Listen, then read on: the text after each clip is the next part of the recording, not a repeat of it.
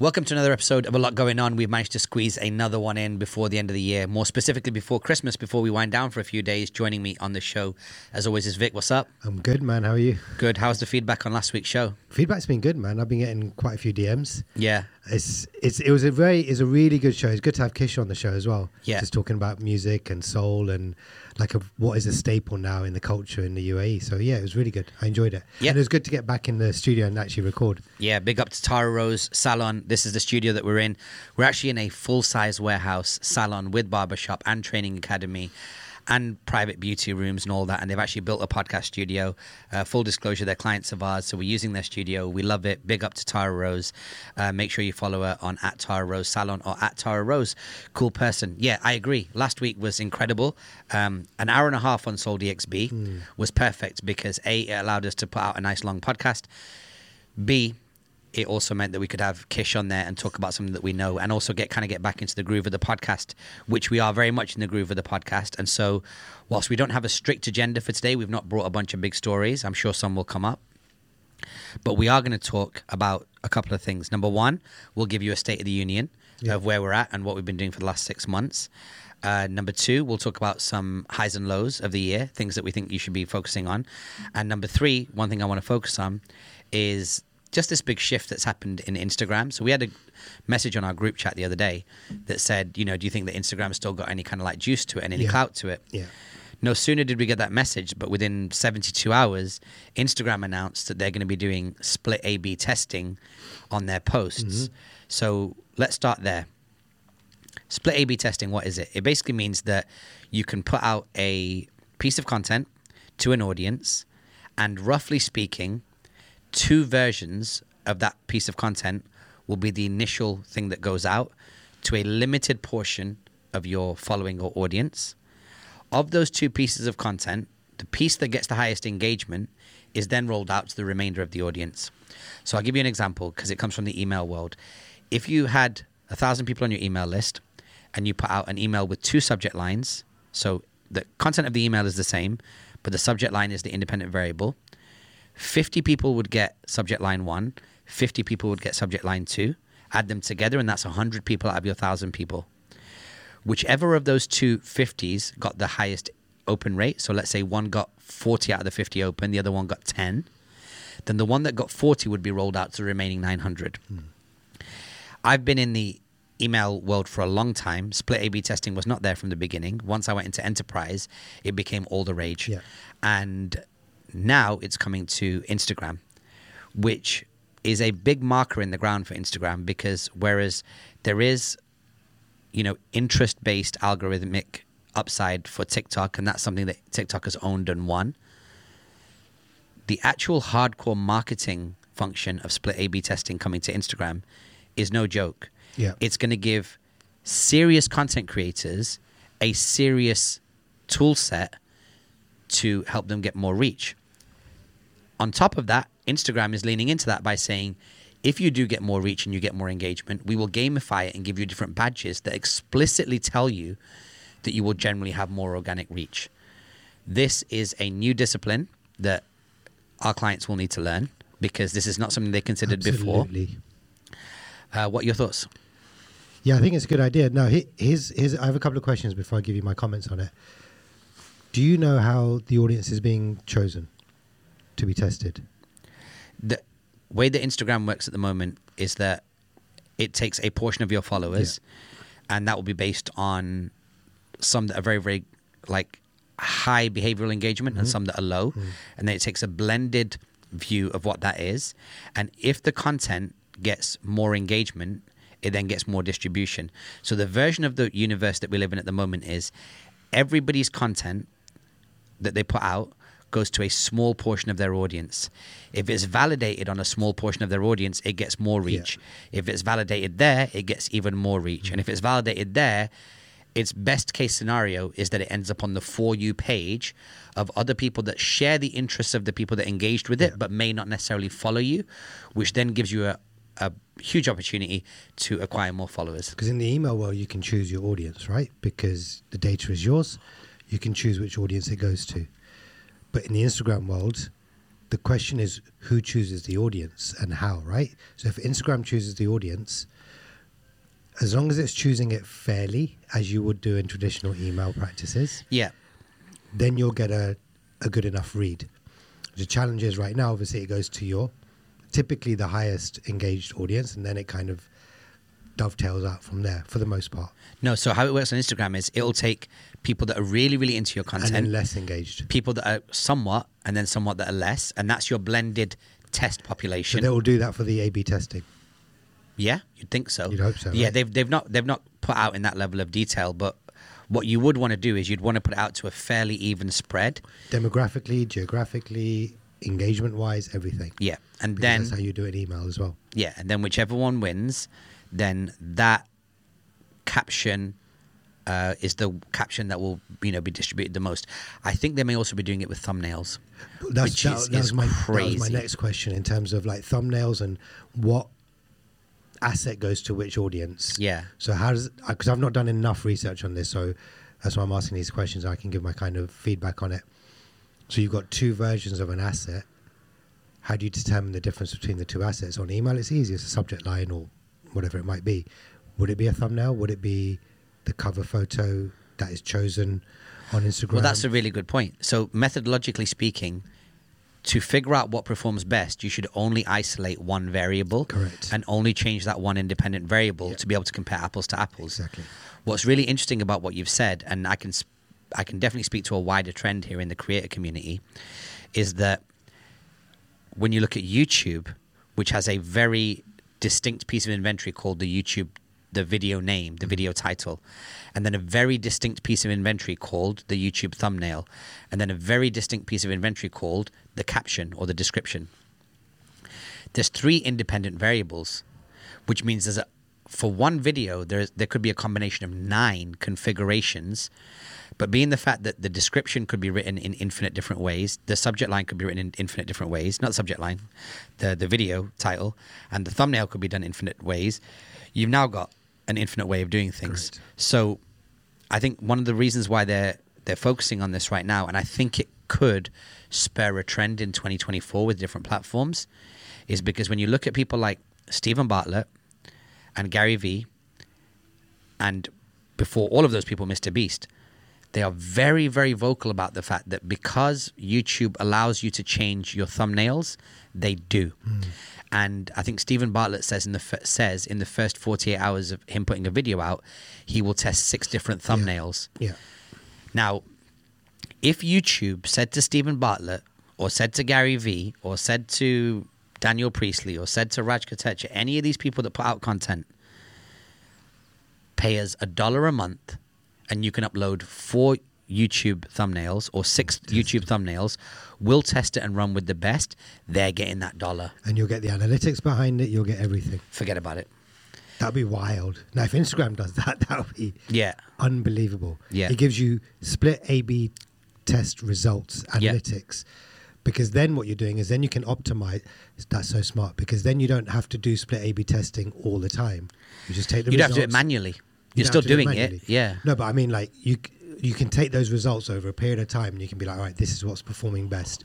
And you can create in that vein. Yeah. And then when you come up with new concepts or new ideas, then you can go into split A/B testing. Yeah. So my opinion on it, and it's very short and sharp, I think it's a great idea. They are traditional practices that they're bringing into this new kind of age. And what's really good about that is that it shows that Meta, Instagram or Facebook, whatever you want to call it, is serious. They know what they're talking about. They know what they're doing. And they're thinking about the creator. So do you remember when, what's the CEO's name again? I've forgotten his name completely. CEO. Yeah. Zuckerberg. No, not the CEO. What's his name? Guy with the glasses. Of which company? Of Instagram. Oh, yeah. Well, I can't remember. Mosseri. Adam Mosseri, yeah. Mosseri, yeah. You know, when he used to come out, and I said this on the podcast, that I was a little bit skeptical about, is he genuine about, we're putting the creators first and things like that. This thing that you said there at the very beginning is for serious creators. That's them showing that they're taking serious creators seriously. I was very skeptical about it at the beginning. So the reality is that if you're serious, and you really want content to be the thing, and you're not just jumping on trends, or you're not thinking about, well, TikTok will monetize more than Instagram, and even though I get less views and this, that, and the other, because a lot of videos go out that people show their numbers, and like, well, I got more views for the same video on Instagram, but I got paid $50, but it paid me $3,000 on TikTok. If you're not interested in all of that, but you're really thinking about garnering and nurturing and building a community that you can then add value to, and then there's some commercial upside from other services, that's who they're talking to. I think it's great. People like us, we're not interested in making money off Instagram, right? We're trying to build community. We're trying to add value. We're trying to create content, connect, and then whatever comes off the back of it comes off the back of it. Yeah, the good thing about a good social media platform like what we're seeing now with Instagram and what it's doing with its tools is that a good social media platform will make a casual creator take it more seriously, and it'll make a serious content creator become a professional. Yeah, that's and what Instagram is doing right now with its shift towards letting people split A/B test, which is a new concept for a casual or serious creator, is they are basically onboarding people to what we call in the professional industry the MarTech paradigm, which is the marketing technology paradigm, which is the kind of options and tactics that you can use in the environment of like MailChimp or Constant Contact or any of these kind of like big enterprise level email tools. They're now taking those tools and those approaches and applying it to social media, and it could be an incredible revenue stream opportunity. I mean, if right now they said you can split A/B test, but what if they say you can split A, B, C, D, and E test if you've paid $15 a month for the blue check? That's going to get people rushing towards it. And, you know, we've got our good friend Omar Meski, right, at the Clips agency. So one of our friends, he designs brands for social media so that when you go onto social media, you have like identifiable colors and fonts and animations and things of that nature. Super smart guy, fresh approach, kind of makes me think of how we'd be doing it if we started in the industry today. And he just does that still based on his human taste. But he could launch 15 different brand languages, test it on behalf of the client, and then empirically go back and say, all 15 of these designs are great because they came from inside my head, but the performance best one is option 8. So now we're going to go with option 8, which means that the client gets an even better yield. So it's going to be a game changer even for us as an agency, because when we go back with our recommendations, it's not just based on our experience or our best guess or our taste, which has been very, very valuable for a long period of time, but it's also going to be based on empirical evidence. Now, to throw another cat amongst the pigeons, imagine combining that with the creative input of AI, where you say to AI, this is what I'm thinking about doing. I want to build my brand. I want to be an Instagram content creator that's known in the building and bricks and mortar space. These are some of my subject lines, and it comes back to you with thumbnails. And AI doesn't necessarily know, but gives you enough collateral to go and test inside Instagram. And then the full circle event is what happens when that AI lives inside Instagram and you say, Instagram, make me a thumbnail. And Instagram goes to, it reads your face, it goes to the part where you're most shocked in the video, it cuts it out, puts it with a blue background because they know that your audience responds to blue, puts your title with capital letters because it knows your audience responds to that, and now you're in crazy town. And we can't be more than either 18 months away from that or a $20 a month subscription away from that. I think it's a time thing because there's an adoption, right? Because regardless of money, this, that, and the other, from a scale point of view, it's about adoption. So as you were saying, I was thinking, okay, hold on a second. You said about creators becoming professional and then, serious creators becoming professional, casual creators becoming serious creators. That can happen. It's going to take time because the reality is that we don't know if people are going to take split A/B testing seriously. Now, as a like, if you imagine the amount of people that we've spoken to, whether it be clients, consultations, coaching, friends, people, whatever it is, that come to us for advice for whatever reason it is, paid or non-paid, and we talk about data, database, email marketing, and split A/B testing across the board, how many can you confidently say, yeah, we do that, or we know how to do it, or we know what it is? Very few. And then how many people actually then go on and do it in any real material way? It's going to reflect the same with creators. And if you think about the attention span and the quick dopamine that creators want, en masse as a generalist statement, are they going to have the time and patience to think about A/B testing, to analyze the results, to make changes, to do this, to do that, let alone what AI could do for them in the future? That part has to happen first. So I think it's going to be a very narrow pyramid approach. It's going to be a very, whatever it is. It's more tools for people at the top. Yeah, and that's all it is. So if anything, whether it works at scale or not, the very least it's doing is telling the world, don't forget about us. Don't forget about Instagram. We're still here. Yeah. You can't mess with us. We still know what we're talking about. But technology tends to do that, right? Technology makes the rich richer and the poor poorer, because if you look at every single technology tool that's come out, the people that adopt it first, best, and fastest are the ones that benefit the most. So, like, for example, I'll give you an example. In my early years, when I was first doing gigs, there was just flyers, and flyers were a dominant form of media for a long period of time. And as soon as Eventbrite came out, Eventbrite gave us a huge advantage over all of our competition. In fact, there are people right now, content, DJs and promoters that are not collecting data. It's there for people that want to implement it. It's there for people that are actually able to collect the dots and connect the dots. Because some people are going to just see this information about Instagram scrolling. They're not going to stop because it's not directly interesting to them. Somebody else will collect that dot, i.e. absorb that knowledge, connect the dot with what their business objective is, bring it all together in a day or two, and their stuff's going to fly, and then you'll see the chasm. A big chasm between two different types of creators. And your average creator, or your casual creator, or even someone that uses it to make money, will just carry on doing what they're doing and use the basic tools that Instagram gives them. That still gives them the reach and what they need. But you'll give them less, because don't forget, it's not a zero-sum game. Throttle, not throttle, but reduce the amount. Well, there's only a certain amount of net reach. So let's say you follow creator A and you also follow creator B. If creator A is using the tool and he's already harvested your attention, then creator B is not going to get the attention from the same person.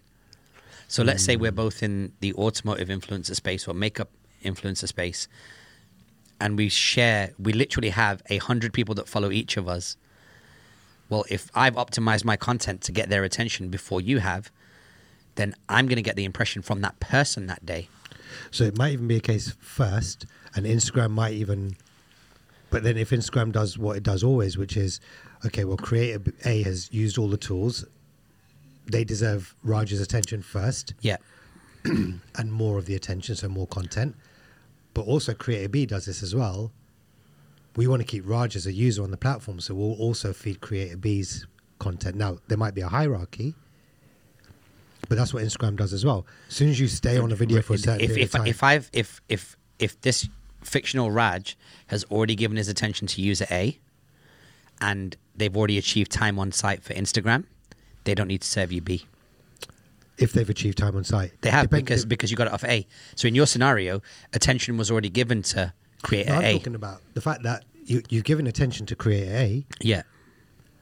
Is that enough time for Instagram to say, well, we don't need any more time from Raj on Instagram? Yeah, because the user's got multiple interests.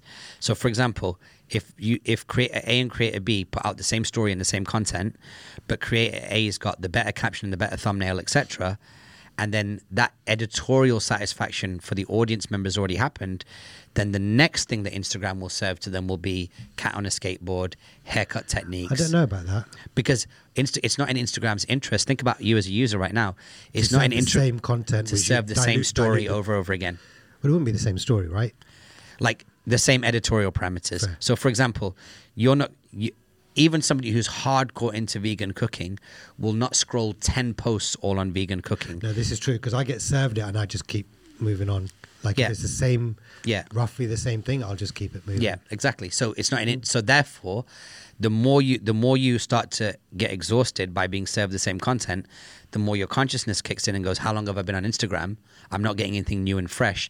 Dopamine comes from new and fresh.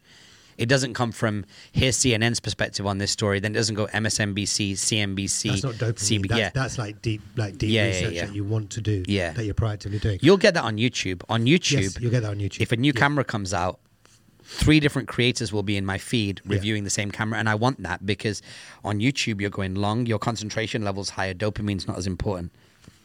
So that's what's happening. So then how do you think that will impact? I mean, I don't think it will, but what do you think? TikTok won't do anything to respond, right? They could copy it. They'll probably copy it. Do you think they would? Yeah, I think so. I think this is the first thing that Instagram has done, which could be considered the other way around. Yeah, it could be considered both innovative and fundamental.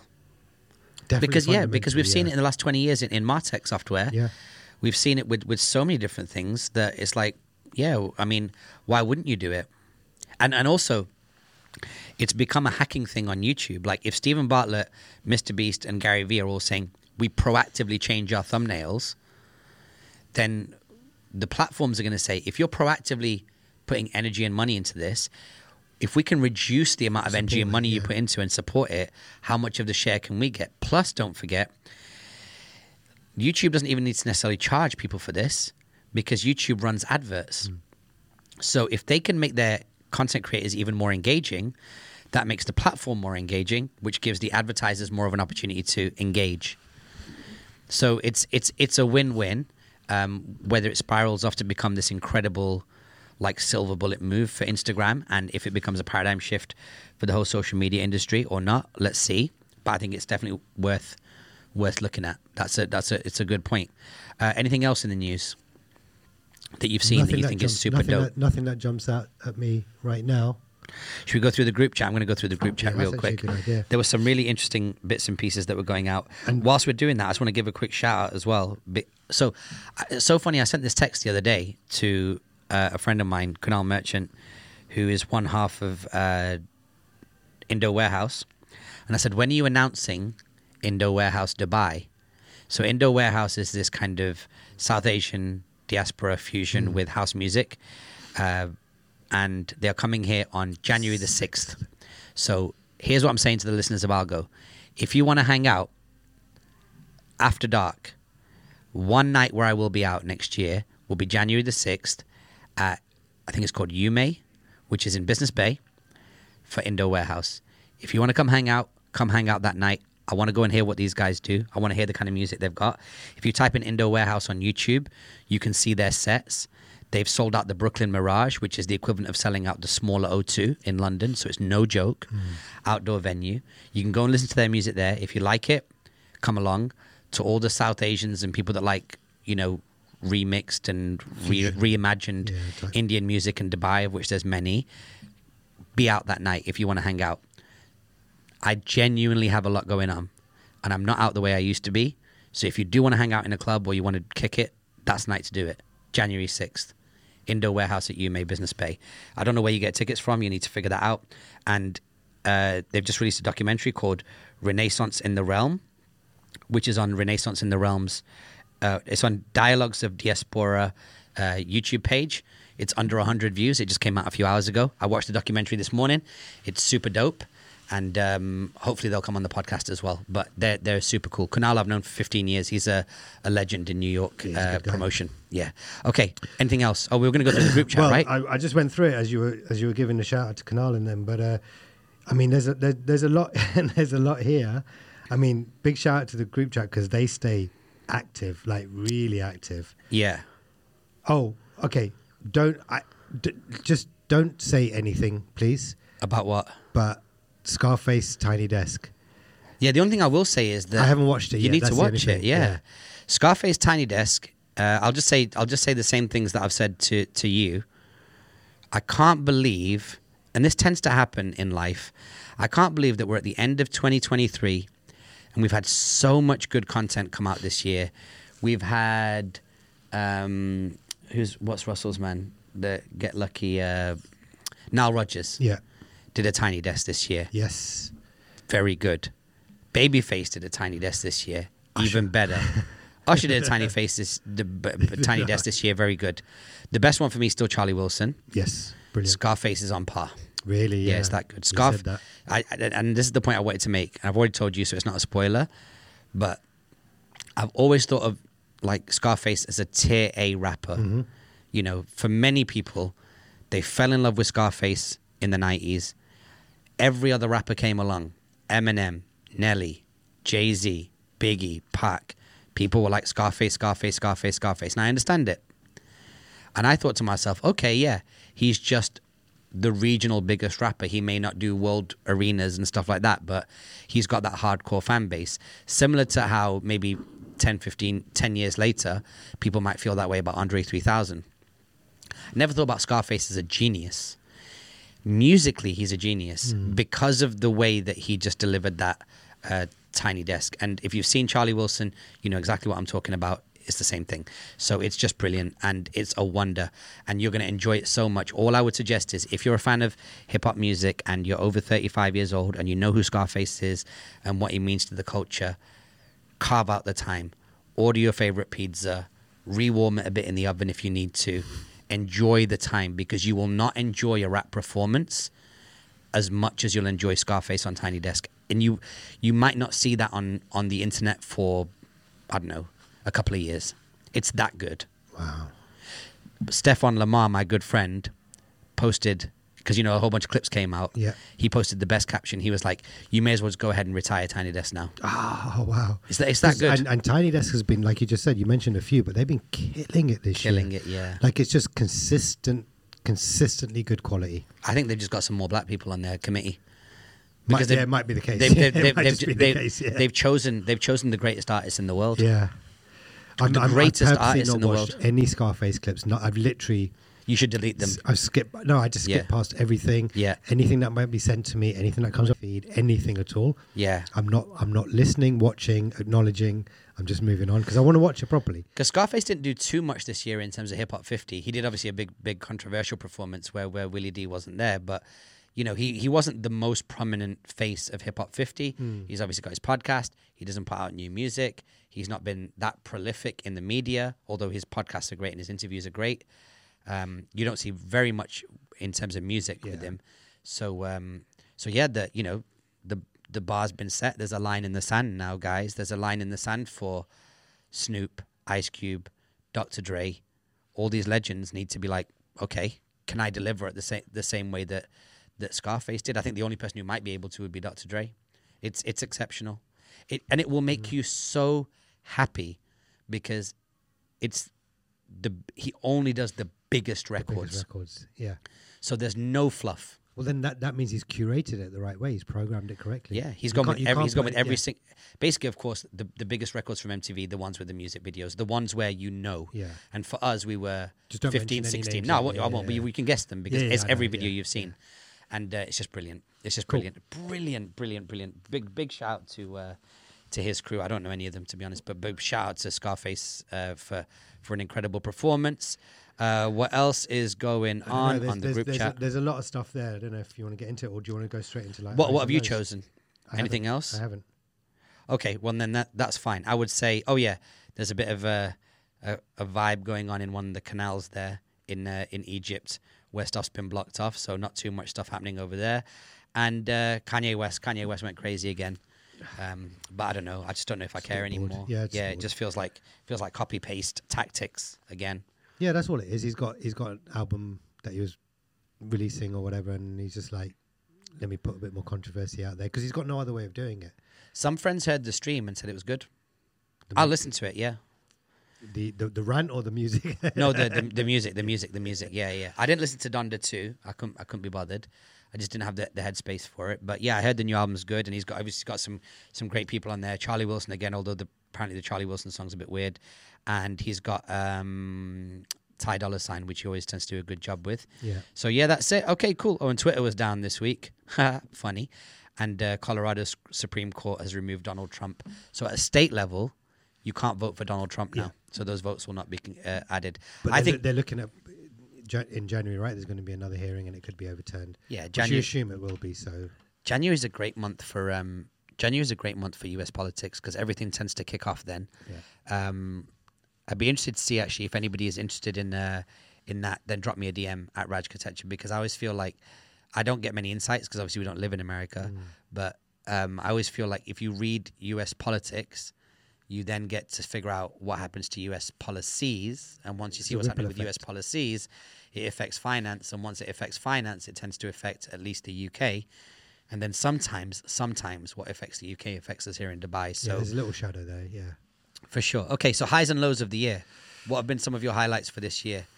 Maybe as you're thinking that through, let me just tell people why we've not been producing content from like effectively like May, June till November, December this year.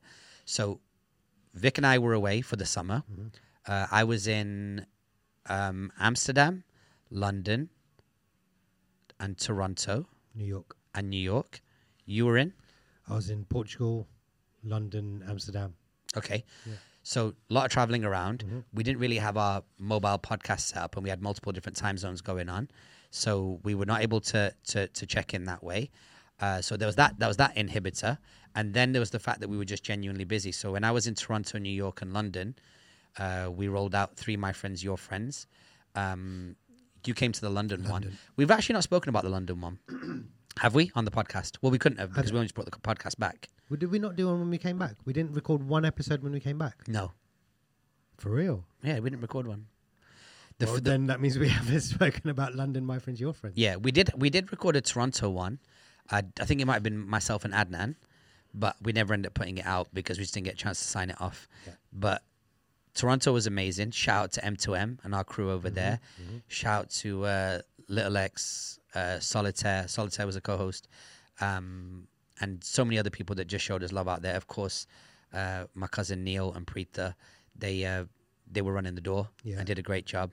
And I feel like over 250 or 300 people, 250 came to Toronto. My Friends, Your Friends. That's right. Shout out to Matt, who gave us the rooftop of Lavelle, which is where, LeBron James and Drake and all these guys do their parties. It's like you get 360 view of the city. It's in King Street, right in downtown. You can oversee the water and everything. Matt being an ex-Dubai guy as well, right? Yeah, our friend Matt is he's the guy that actually approved My Friends, Your Friends 3 at West Lodge. Yeah. So a very dear friend of ours. So big up to him. Matt Adario showed us mad love. And New York was incredible. Shout out to Divya and all of the co-hosts that came through. It was so good to see to be in Wall Street with all the tech and finance people, and then to have some super creators come through. Premium Pete came through, Mazi came through, Diamond Temple came through from Sugar Hill Gang. We just had some incredible people there, met some awesome people. So shout out to New York. And then London, we went back to the Gherkin where Vic and I used to DJ, and that was over 300 people. Huge shout out to Samiha Desai and the whole Professional Asian crew. I feel like we had an accent to every single My Friends, Your Friends. In Toronto, definitely the M2M community, the hustlers, the finance community, the arts community, the black community really showed us love out there. So massive love back to them. In London, it was definitely more the people that know us, the Indians, the hustlers, they all came out. Yeah. And then where was the other one? New York, it was definitely Wall Street and tech. Finance tech, yeah.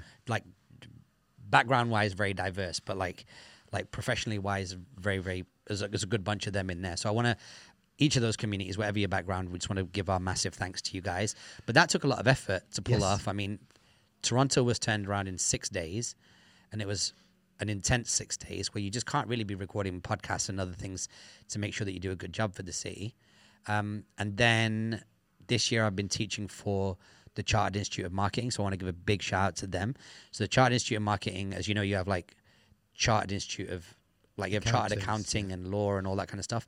In the UK, they have that for marketing to make sure that everybody in the UK in the private sector has the ability to bring their marketing up to a certain base standard. And so I'm one of the course directors for that, teaching content production and AI. So rolled out 3 of those in the last quarter. Been incredible. Taught some incredible FTSE 500 companies, and really, really enjoying that. And the content's incredible. What else have we had going on? Clients have been on fire. Yeah, absolutely. So shout out to, although there are other brands involved here, but huge shout out to RMA Motors in Dubai Investment Park. They've been growing massively. They've got cars on top of cars, beautiful cars. If I was a car guy, I would be in that showroom, buying one of those. Yeah, for sure. But I'm not much of a car guy. But huge shout to the whole team over there: Hadi, Murray, Arthur, and Ryan. Yeah. And Ryan Taylor as well, who's also involved over there. So shout out to all of them. Here, Tara Rose Salon opened. We were involved in the launch of this. It was super cool. Tara Rose, the CEO and founder, who has already, 3.5 other outlets across the UAE, opened this big flagship one for Dubai. In Al Quoz. In Al Quoz. So if you guys know where, what's that place next door? Nightjar, Al Circle. Al Circle is, yeah. If you know where Nightjar and all that is, you can just basically walk directly from there to Tara Rose Salon Al Quoz. She did a launch party for a salon with hundreds of people, like on the scale of the event that we would Just do. Wild, yeah. Yeah. Like catwalk, hair, fashion, Dancers. DJ, dancers. Yeah. Who's the DJ? The girl I like a lot? Amy Jamie. Yeah. Shout out She to did an Amy amazing Jamie. job, yeah. Yeah. Big up to her for coming through. She did a great job. Really blew me away. Musically, she's very talented. What else have we been doing? So I've got a couple of highs. Yeah. Obviously, like, This is before we did all the J Shet, maybe you can speak to all that stuff. that's one of my highs. So one big high is the fact that you and I were both able to, for the first time, with real confidence, be away for the whole summer. Yeah. Be away from Dubai Yeah. and still work, still earn revenue, Yeah. still get it in. Yeah. But with confidence, be away, Yeah. because my wife works remotely, and that's something that I was trying to push for, at least for the summer period. Not like as a year-round thing, but at least for the summer. Yeah. So a big high for me is the fact that we were able to achieve that. That was huge for me. The second thing was the fact that and we'll speak on this a little bit when we talk about maybe State of the Union, but developing our L&D offering, so our learning and development offering.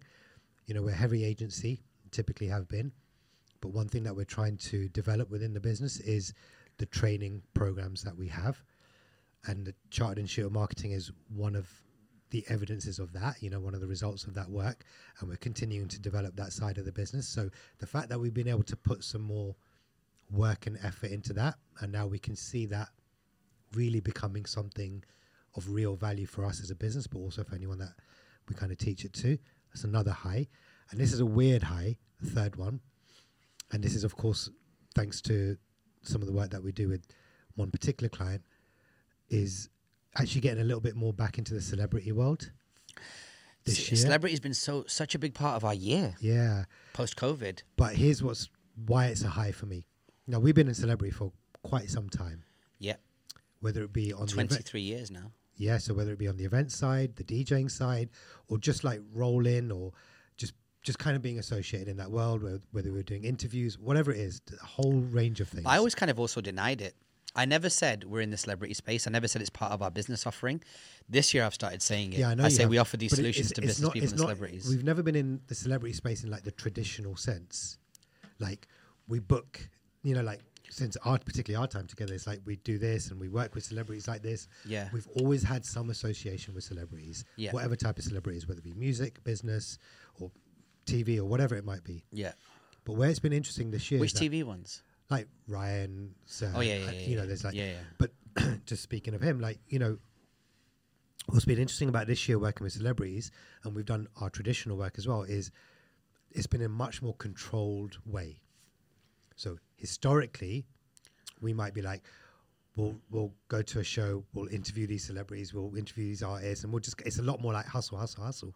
But we've been able to turn what we do as an agency into an offering, into a controlled environment, whether that be in a podcast studio or, in front of a live audience or at an arena multiple times now, where we're actually working with some great clients and the celebrities. So it's kind of like this controlled environment. So we know what we're doing. There's a beginning, a middle, and an end.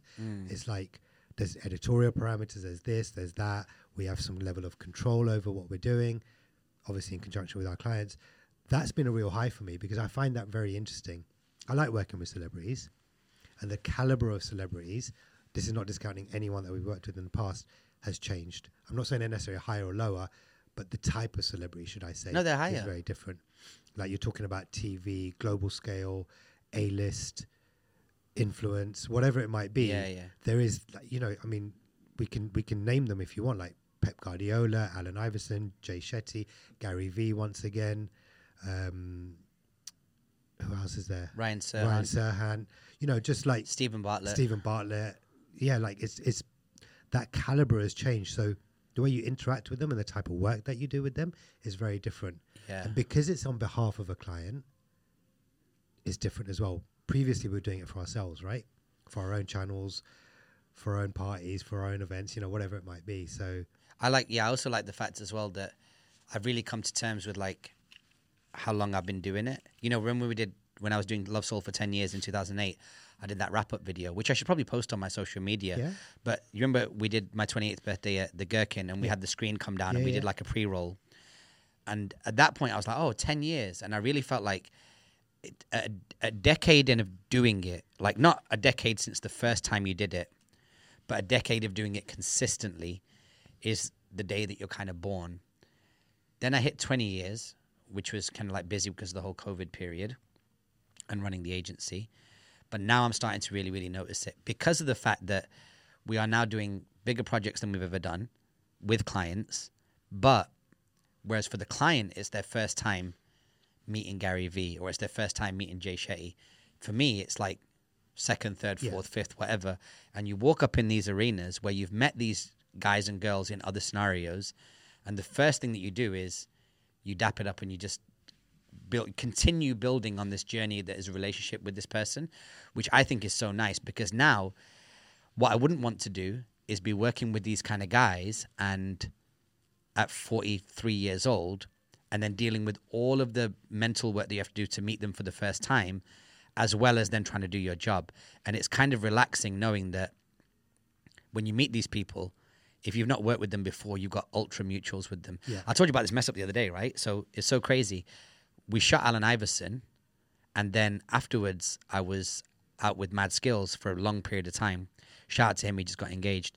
And when I was talking to him, he was like, "Oh yeah, I'm really good friends with Allen Iverson because they both come from Virginia, and they've been around each other forever." Right, but no, but see, I didn't know anything about Allen Iverson. yeah, And I'm much more able to tell you that Skills is from Virginia as a fan of his than I am to tell you that Allen Iverson is, because I don't watch basketball.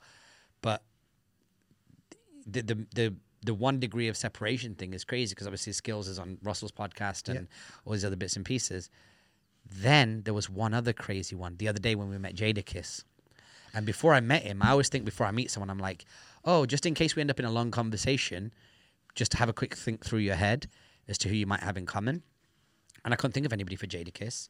And then I realized afterwards that, of course, like he has a podcast with Eric and Jeff from It's The Real. yeah. And they're around each other all the time. And I forgot to mention to Jadakiss when we were talking that, oh, hang on a second, I actually sponsored out of pocket Eric and Jeff's first international podcast when they came to London and interviewed DJ Semtex.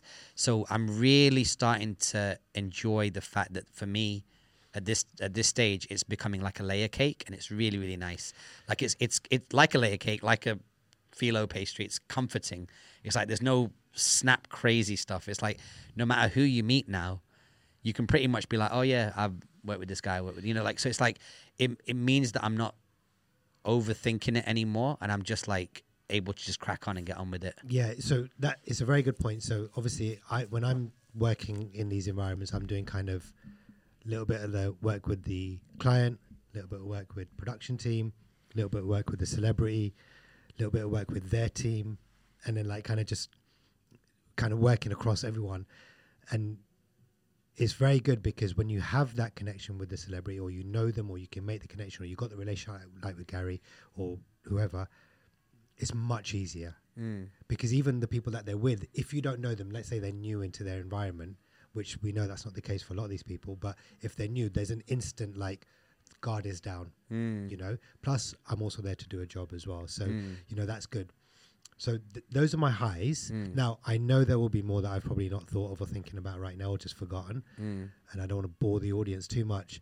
But that's the thing. But the big thing for me is that we've had a really good client journey this year. A really solid client journey this year. I've not once had to worry about, is this a crappy client? Like, do I not enjoy working with them? Do you know why? Because our clients are smart as well. They're so smart. Like, we can't mention all of them, No. because it wouldn't be tasteful, but like they're actually like really bright, educated, Yeah. experienced people. We're not working with people that are literally just making it up as they go Well, along. here's what's even better than that. It's not just the point of contacts. It's not just the people who make the decisions. It's not just the budget holders. It's the team around them. And that's what makes them particularly smart because, Yeah. you know, it's the couple that we've mentioned now, just for an example, like RMA and Tara, they know how to recruit because they recruit based on like passion, culture, you know, like core values and those sort of things. And when that's the same and it's combined within the entire team, you're like, all right, well, look, no matter what happens, we're good. Like if Tara wasn't here today, we could just walk in. Everyone gives you a big smile, cup of coffee, whatever it is. Yeah. Just all those basic things. And then with other clients, you know, when you start to meet other people with other departments and the wider kind of group, you're like, well, everyone here is cool, man. Like they're smart, they're driven, they're accommodating, Yeah. they're very generous with their time and just their entire, like just, you know, that part I've really enjoyed from a work perspective. Yeah. Really enjoyed that. And one other high for me, from a personal point of view, I'm finally figuring out, after many years now, my health journey. Oh, nice. Finally, like I'm feeling it much better, stronger, losing weight, diet's better. You know, like it's always been up and down for me for a very long time, but I think I finally cracked it. I feel like, so I like you had a nice run last year or so. I feel like it's easier in your 40s. To do what? For the weight thing? Because biologically, you're not going to lose fat as quickly. You're not going to build muscle as quickly. But psychologically, it's easier to 100%. commit because you are going to see people around you. I say, for example, like in your 20s, it's much easier to physically transform. But 10 years either side of you, people aren't dying. At 43, 44, biologically, it's harder to transform. But 10 years either side of you, more people are dying. Yeah. So the motivation and the why and the urgency and the necessity is higher, therefore making it easier. So I'm much more motivated to weightlift now than I've ever been. And I first started weightlifting at 16. But I find it much easier to go to the gym now because I'm like, oh, shit. I know people within, and even if I don't know them, I now hear of people younger than me that have just had random heart attacks and died. Yes. And I'm like, okay, I'm not trying to do that. No, it's great, and obviously with a kid, and you know that Yeah. motivation is very, very different as well. But you have less time, Yeah. like, on this planet, and Yeah. people are going, and not to sound morbid, but it's the reality. So you go, okay, well, how do you increase your chances of that not happening? Yeah. And then how do I increase my chances of making sure that I've got a very active kid? How do I make sure that I'm keeping up with him? Yeah. Because I can't keep up with him. He's a 10-year-old boy that is hyperactive. So fundamentally, I can't keep up with him as a 45-year-old guy. But how can I keep up with him the most that I possibly can? Yeah. And that's exercise. And then obviously I want to look around a bit, and I see, and you know when you see people around you, like you see that guy's in good shape, he's in his 40s, that person isn't, and then you see the difference, and you're like, which fork in the road do I want to take? Yeah, yeah. And it's clearly obvious which Yeah, one, because right? someone's looking at you thinking the same thing. 100%. Yeah. I think that when I go to the gym, I'm like, I look at people that are so much better than me. I mean, I'm only competing against myself, but I look at them, I'm like, okay, cool. It's possible, I can do that. But then there's people looking at me going, and I think I'm nowhere near the caliber of people that I train with by no stretch of the imagination. But then I had a realization the other day. I was like, hold on, I've just trained with someone who's just started doing what I'm doing in CrossFit. And I'm like, oh, well, I'm better than him. And I'm not doing a comparison thing. So I'm thinking he's looking at me going, oh, I want to do what he can do, which is 1% of what other people can do. Yeah. And I'm like, all right, well, that just drives me more to go, okay, well, I want, like, it's good because then I can motivate someone else. Yeah. You Yeah. know, it sounds a bit corny, but that's just the reality. So, That's the way it works. yeah. Yeah, for sure. Highs? For me, the highs this year, I would say that, you know, the systemization of the business, Oh, yeah, of course. like you handling more of it, which gave me. So here's what happened. I realized after many years of people telling me that I'm a salesperson and me denying it, because I find it easier to identify with my creative ability or other things of that nature. I think I'm a very good salesperson. And I've realized that this year. And I realized it at the exact point that operationally you started to take over accounts, which was brilliant because now I don't have my hands on all the accounts the way that I used to. Before I would know everything about them, sometimes more than the staff we had when we had 7 staff. no, more often than not, I would know more than them. Now, I feel like I can just go like face forward, and it's so much more of a relief because I don't need to character shift all the time and go to think about operations or delivery or creative ideas. The creative ideas are already set. So I think that's probably the highest high for me, is that I've been able to admit to what my strength is and then actually water that plant a little bit. What would have happened in previous years is I'd have dilly-dallied of, is that a strength or is it a weakness on both sides, not addressed either, and then not benefited from not addressing either. So the highlight for me this year has been like, oh, I'm good at this, I'm going to focus on this, and I don't need to go back and do anything. The only reason why that's changed in the last month, where I've had to go back under the hood of the car a little bit, is, you know, we've changed accountants, we're now going into a corporation tax environment, so I've had to go back into like admin mode. But being free of like the hardcore like operations and project management has been the highlight for me of the whole year for sure. And getting to spend a lot of time in A markets, like getting to go to spend a lot of time in London, New York, and Amsterdam. That combination, although there were options to go to other cities, that combination was really, really good. I'm glad that I didn't go to South America for the first time this year. I'm glad I didn't go to Asia this year, India this year, even LA. That specific combination of London, New York, and Amsterdam is exactly what I needed. Because in there, I got to see all the billboards I wanted to see. I got to listen to all the radio adverts. I got to watch all the TV commercials. I got to check out all of the branding and marketing activations. I got to see all of the fashion. And because we live in a metropolitan city now in Dubai, I wanted like metropolitan influence. And I got that from New York, London, and Amsterdam, because they're all slightly different. Like London's a bit scruffy and a bit old and a bit colonial. Amsterdam, very, very disciplined. And then New York is like the fluorescent, dirty, you know. So you get so much data walking around. Like I remember one time I was getting into the subway in New York City, and as I was, you know, I don't know if you remember, but in the New York subway, there's green rails. Yeah. And you walk down, it says you're walking onto the A train, the B train, or whatever. There's an ad slot there. And then behind that, there was a building, again, for a poster. And then there was another piece of ad inventory. And it was Microsoft, Apple, and one other company. And they were all talking about privacy. Huh.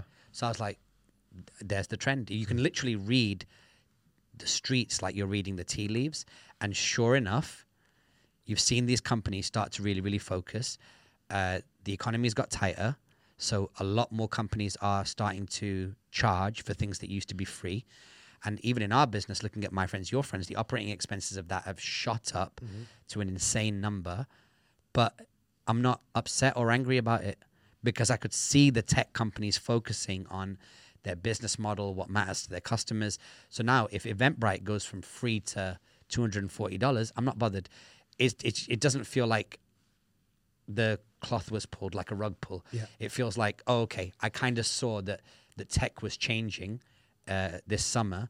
So now every piece of software that we pay for, I'm like, I'm expecting, nothing would shock me. Like I'm expecting crazy stuff. So I'd say that was a highlight for me this year. Yeah, I think seeing things run, I guess that also is to your point as well, is that we were able to, in our own individual ways, step away from the business and know that the other person had their bit covered.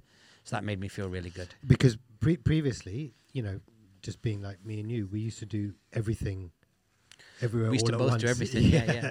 And that's crippling for a business where you have two people that have some crossover skill set, but fundamentally different ones. Yeah. And that's the whole point of how we're trying to run the business, is you run your side, I'll run my side. Yeah. And then we'll just cross over in the middle wherever we need to. Yeah. And that's it. That's the only thing that we should be doing. And we didn't get a chance to do that. And a big part of it is, yes, what you said, and yes, me kind of starting to build the systems and operations, but having some stability around the type of clients that we're working with and what we're offering them. Yeah. And figuring that out allows me to build those processes and systems, but it also allows you to go out and go, okay, what kind of work should we be doing? Yeah. And then building like the vision, the strategy, the marketing and the biz dev around that. Yeah. And that's where you kind of start to see the alignment. And of course, you know, we've now hired a couple of people to help on both sides of the business again, like someone to support you on the marketing efforts. Well, Alex, and who everyone knows that listens to this, and then we've got someone on the ops side that's supporting me, which means that I'm able to really do my part for the business that supports what you need to do. So yeah, I mean, look, we're really like ending on a big high for the business. I really think so. Yeah, I agree. I was telling this our new operations person, Marianne. We had a meeting the other day, and I was like, I want you to be conscious of the fact that if 3 of us are around one table, it's the highest expenditure burn rate for the business. Because if Vic is working on a client, I'm working on a sale, and she's working on our tech stack, that's really efficient because we're in 3 different areas, creating growth in 3 different areas. If we then take all of our collective mental and physical energy and focus it on one thing, i.e. 3 people get behind a boulder to all push one single boulder, which is our meeting or our planning, then that's 3 salaries that are being burnt simultaneously, or 3 sets of energy. And it's all being focused on the same thing, which means we have to move that thing. If we've all 3 of us sat down to talk about one thing, if that doesn't move, then it's a waste. So I think that's kind of a mature thing that I'm able to communicate now, which I couldn't communicate before, because when we had 7 staff, there would be many times where I'd get all 7 people together to talk about something that's just not really material. Yeah. Now, sometimes that's helpful because you're just working out your thoughts. Sometimes it's just like, actually, I'm ultimately going to make the decision maker on this. None of these other 6 people have the relationship with the person that I need to make the change with. So I'm just going to call them and make the change. So it's been I'd actually like to do, maybe we should do this in the new year. Check this out. If you're listening to the podcast and you want to have some 2024 like business decision making tips and you've got any questions, drop us a message. Leave it in the Instagram comments if you see this clip on Instagram or wherever it may be, because I'd be quite curious to know what things people are dealing with, because the things that we've just spoken about are unique to operators. They're not to quote unquote any generic entrepreneur. It's to somebody who's thinking to themselves, how much monetary resource am I burning? How much like human capital am I running through at the moment? So, but yeah, it has been a good year. So that would be one of my highlights.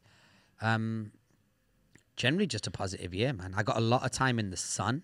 I experienced good weather a lot this year. I didn't really experience much bad weather. I like that. I like the whole of, January to May in Dubai, switch over before it gets too hot and then come back when it's starting to cool down again.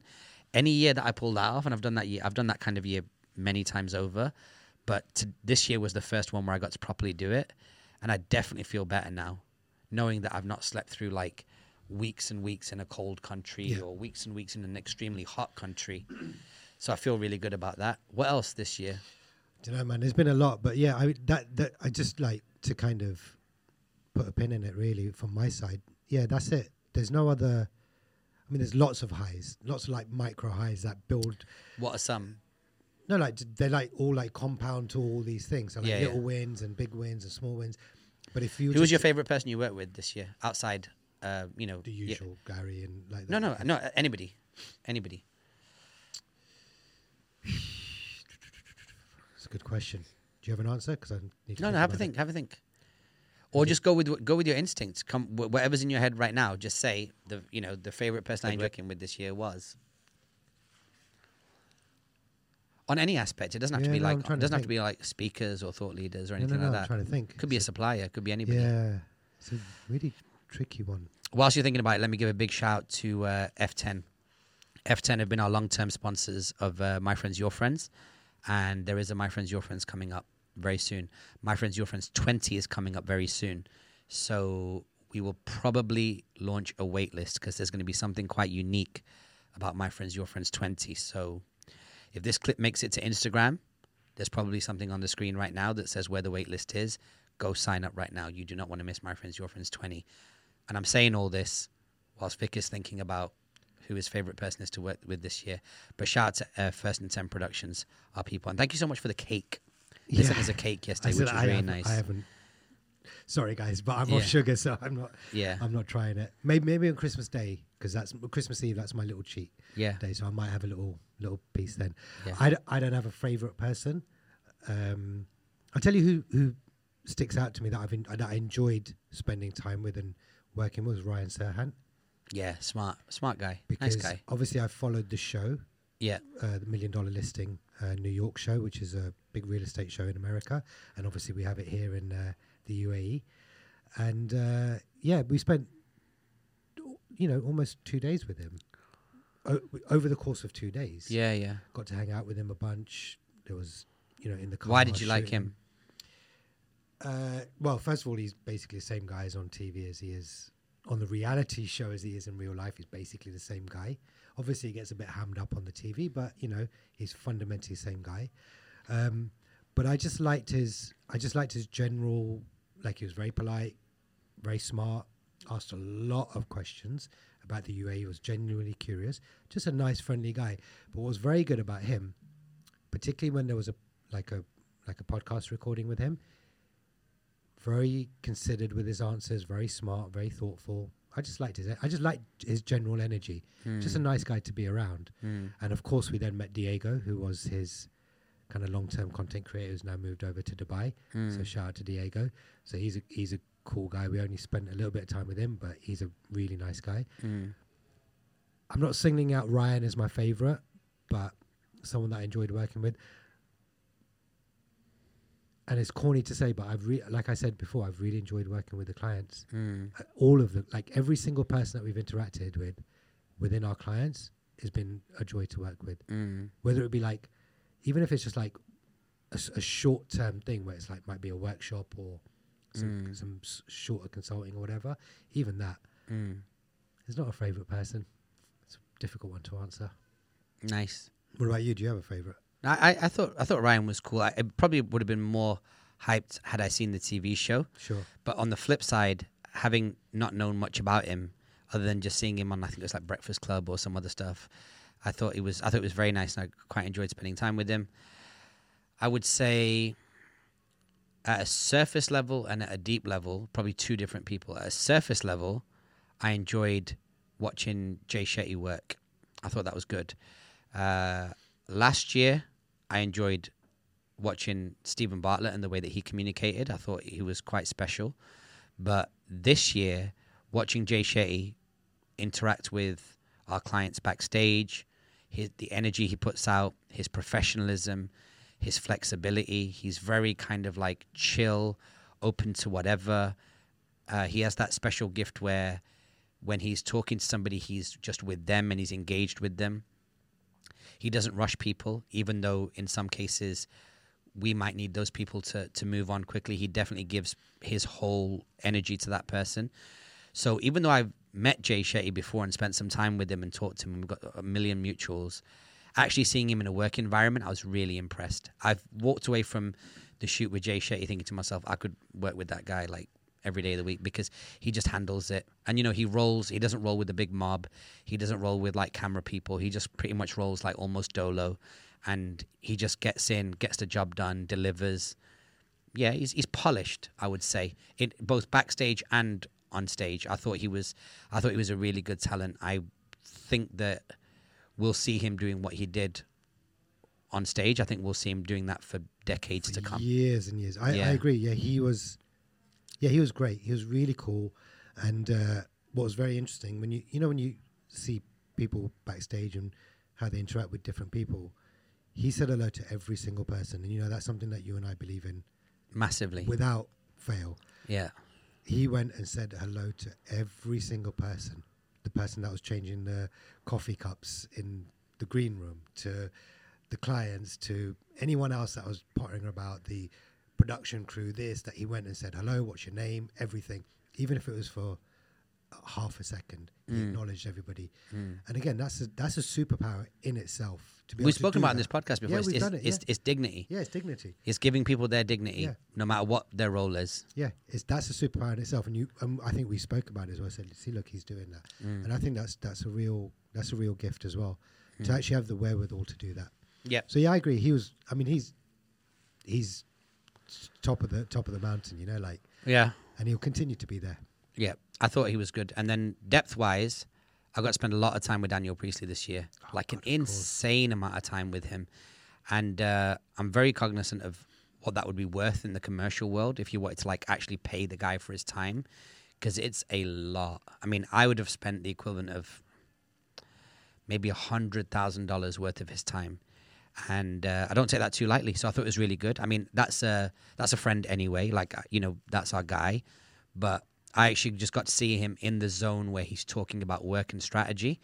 And then to see him do Ali Abdaal part 2 this year and Chris Do part 2 this year, and then jump on a bunch of other dope podcasts, I think it's great. I think for me, he'd be my 2024 draft pick. Oh God, yeah. He's if you don't know Daniel Priestley, or if you're in charge of booking people at conferences, and I'm talking specifically to like, you know, Rise. I don't know what they're called. What is like? No, Rise is over in Asia. That's the Collision the guys. Conferences are, yeah. No, but there's that one in I think it's called Lift, or I don't know what the hell it's called in Saudi Arabia. But like all these conference people, you want to get on this dude early. You want to get him on your stage, recorded, doing a long form keynote. The way that Tony Hsieh did Box.com in 2009, and then eventually they took that video down, which was, you know, a travesty.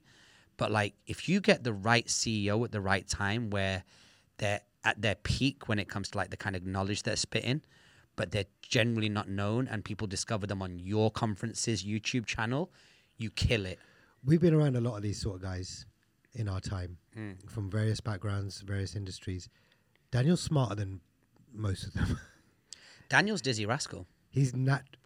Daniel's the number one in the UK, and Jesus. key person of influence is Boy in the Corner. Like, I've always argued that Dizzy Rascal is the UK's Nas, because Boy in the Corner is Illmatic. Yeah. It's the East London Bo Illmatic for what Nas was for Queensbridge. Daniel Priestley is Dizzy. That I never thought of it like that, but yeah, you're absolutely Yeah. right. But you're right.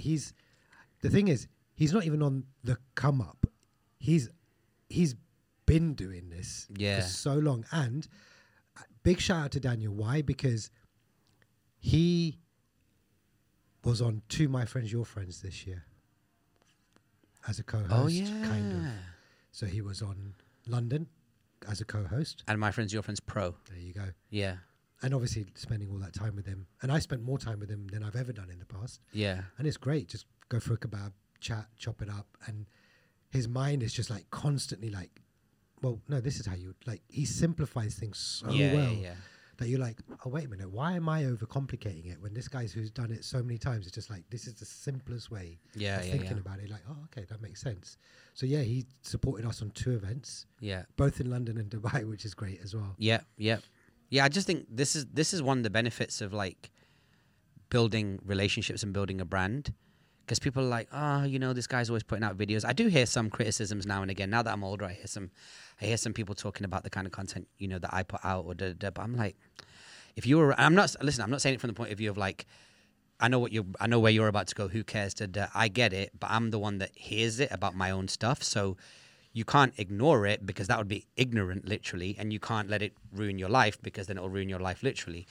The answer is somewhere in the middle. But really what I've realized is that it's like, you'd understand why I do what I do and put out the content that I put out if you got to live a day in my shoes and got all of my benefits, because it's amazing. Like, whether it's, you know, kicking it with some of the greatest thinkers in the world today, or kicking it with people that other people would spend happily $15,000 to have the same coffee backstage with.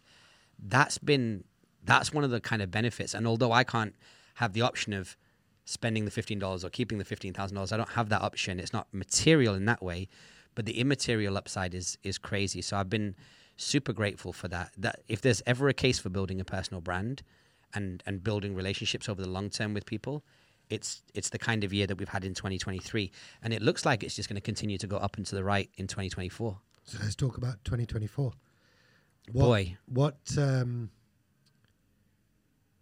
If you were to give a summary of what to expect in 2024 from our group, what would you say that is? So there's 6 brands in our group, and in 2024, I think each of them will behave like this. Number 1, with ALGO, it's going to keep us on camera and be more consistent, not least because we started off 2023 consistent. There's no reason why in 2024 we won't be able to be consistent. The way that we will innovate with ALGO is, I think I'm going to start texting some of my friends and asking them to come on the show. So you will probably get a little bit more remote content. But what it will allow me to do is import some of the greatest thinkers that I know onto the podcast. So expect that in 2024. On my personal brand, on the Raj Architecture brand, more content coming out and more live stuff. So I'm really keen now on like booking a venue and doing a open talk, you know, maybe updating what we did. If you go to youtube.com/Raj Architecture, you'll see something called creative content for brand building, which is like a little 40-minute keynote. I think updating that with what we know right now in and around the 4Ps and AI. On the content strategy.ai side, you're going to see a lot more people buying our learning and development programs. I'm going to be a bit more proactive in terms of talking to large and blue chip organizations about that.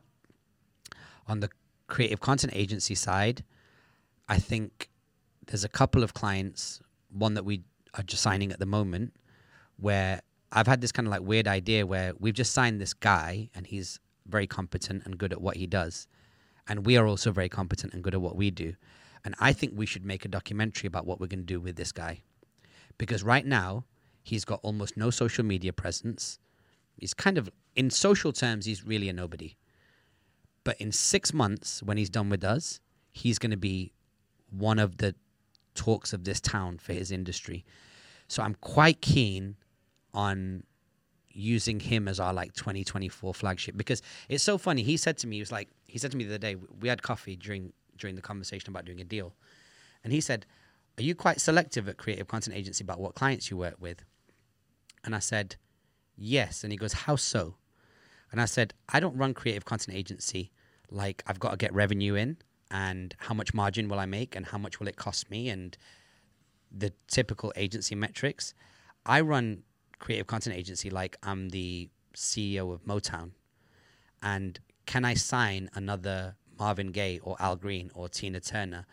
Because when you look at creativecontentagency.com, those clients that you see on there are all brilliant clients that have done great work. So I only want to sign clients that I think have a disproportionately high chance of doing great work. What they lack is the strategy and the resources and the best practice. And if we come in with those strategies, those resources and those best practices, then really that's just the flame hitting the gunpowder, and then that person's going to go. Them being the gunpowder because they've already got what it takes. They just need to be lit up the right way in a way that we know how to do. That's on the creative content agency side. On the 4P side, number one objective is to give that away. We've been talking this year a lot about making the 4Ps a content plan, produce, publish, promote, open source. So I want to be able to just teach that as far and wide as possible. And then there's another brand. My Friends, Your Friends. My Friends, Your Friends is going to hit event 20. We're going to do it in February. February 21st. Save the date. That's it. There's no more to say about that until we... There's no more to say about that. But yeah, you know, I don't know when you're going to listen to this. You probably might even listen to it before we do a save the date sign up form. But we're going to do a save the date sign up form. And that's because there's something happening with My Friends, Your Friends 20 where if we just said it's My Friends, Your Friends 20 with a community of 5,500 people worldwide, the event would fill up. But the angle we're putting on My Friends, Your Friends 20 is going to double the demand, which means that normally we can just open signups and say, come grab your ticket. And if you don't show up, no problem. We have to change that this year, or we have to change that in 2024 for My Friends, Your Friends 20, because it's just going to be really special, really special. I know already that people have said they're going to fly in for it to co-host and things of that nature. So they're really seeing it as a platform to get down with like Dubai and what's going on over here. So super excited about My Friends, Your Friends 20. And we've already started the planning for it, which is now, 2 months ahead of the event. Yeah. I mean, almost. In fact, funny enough, yesterday, 2 days ago, we had a meeting. So exactly 2 months before the event, we had a big, like an all afternoon planning meeting for this one event. And for any other My Friends, Your Friends, we've never done that. For any other My Friends, Your Friends, we plan it on the way to the event. Pretty much, yeah. Yeah, you're still texting people like, will you be a co-host? Yeah, exactly. But you know, often, we're in the market only 2 or 3 weeks out of the event. Yeah. Because it's just sometimes how it rolls.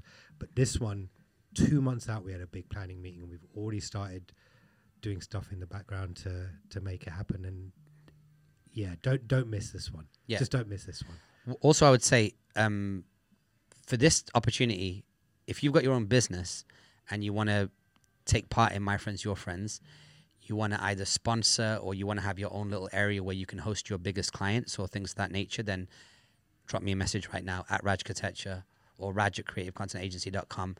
I'm open to having these conversations. I'm working during the holiday period. Christmas I'm off, New Year's Day I'm off, but you can hit me anytime, and I'm open to have a conversation about that. I'd say that's it. That's all 6 brands covered. It's going to be very, very exciting next year. We'll probably get 1 or 2 more of these done before the year's out. Cover some more news topics, give you something to listen to. Hopefully, if you're getting some downtime over the New Year's period, then we'll be around to check it out. And that's it. Any shout outs? I want to give a shout out to my friend Flo, whose constant pressure means that we record these shows. Yeah, so obviously we gave a shout out to Tara Rose Salon. Big we're up. recording today. Yeah, come down to Tara Rose Salon, at Tara Rose Salon on Instagram. Yeah. Men and women, 2 outlets in Dubai, 1 in Al Cruz, 2 in, so Dubai is Al Cruz and Media City. Motor City. Oh, sorry, Al Cruz and Motor City, and Abu Dhabi is Khalifa City and Sadia Island. So go and head over there. Guys and girls, get anything done. I'm definitely going to get like manicure, pedicure done at some point in the next week. And I want to give a shout. Who else? I want to give a shout to my friend Pooja, 1800 Weirdo. She told me you need to try different clothes on the podcast. So I got this for 89 dirhams. 89 dirhams, less than £20. Was it on offer in Puma? Because Puma's got a massive sale on at the moment. No, it wasn't. I got it from another store, yeah. So I got it for 89 dirhams, and it's dope. And I want to give a shout out to my friend Tarif, who owns this brand Park Hill, which is the kind of like official Wu-Tang clothing line. Yeah. It's the clothing line that you'll see most of the clan wearing when they're out and about. So head over to Park Hill, find out Park Hill clothing online, and if you're a hardcore Wu-Tang fan, you really want to show it, then this is the fly one to wear. In fact, when I saw Ghostface the other day, he goes, "Yo, man, how come you're wearing a Park Hill t-shirt?" I was like, "Oh, he's my friend." And he gave me one. So, because he was genuinely confused. Yeah. Why am I in Dubai for the first time? It's weird to see that. And along comes this little brown guy wearing like the t-shirt of their brand. Yeah, so there you go. Also, just shout out to the group chat, the ALGO group chat. Yeah. Because I don't, I'm really silent on that. But these guys are active. They're always posting news stories, always posting comments on them, feedback, just back and forth about their opinions on it. And that's really good because whereas I don't have time to go out and search for the news, this is a perfect platform for me. Half the people on that group chat have already told me that this is their Twitter. Oh, is it? Yeah, that's their Twitter, yeah. Because in many ways it is. Yeah. It's just a waterfall, but without any of it's just not open to the public. And what I do like, they're very disciplined in a weird way, right? Unless Drake drops an album. Well, yeah, then... in which case it's a fire. Is it?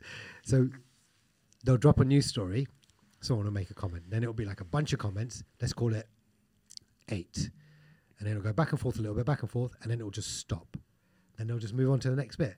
So it's good because you'll just get this like concise opinion of everyone on that table and go, right, and it's very differing opinions. There's lots of like back and forths and it's really cool. Yeah. So a big shout out to that whole group. There's a couple of people I want to add to that as well. There's a couple of people I think in 2024 we might add 2 or 3 more people to that group because I've had some really interesting conversations with people recently, got some super perspectives, and I'm like, I think I say to those people, I think you should be in the group because the group will benefit from hearing what you've got to say. Yeah. So that's kind of like how I'm making a decision about it. So yeah, brilliant shout out to the whole Algotorial group, and that's it, I think. Nice, we got a lot done. We've got a busy day ahead. Oh boy, it's coming to 4:15 in the afternoon. If you enjoyed this episode of the podcast, do me a favor, share it with somebody who would like it. Leave us a like. A comment on YouTube would be amazing. That's where I get my biggest high from, is seeing any comments on YouTube. So that would be amazing. And of course, if you're on Apple, still ratings and reviews matter. So go ahead and give us one of those. And anything else? Yeah, the most important thing is share it. Yeah, share it with somebody who's smart. Did you say it already? I don't know if I did. I think I might have checked out. If you're quite smart, it will make you smarter. And if you're really smart, it will give you a perspective that will just add to what you're doing. That's really what we're trying to do. For me, the sharing part is important because then that at least gives us the kind of credibility, so to speak, where someone's referring. And that for me is really big. Yeah. And check out all the stuff that we spoke about. And we will speak to you next week on ALGO. Peace.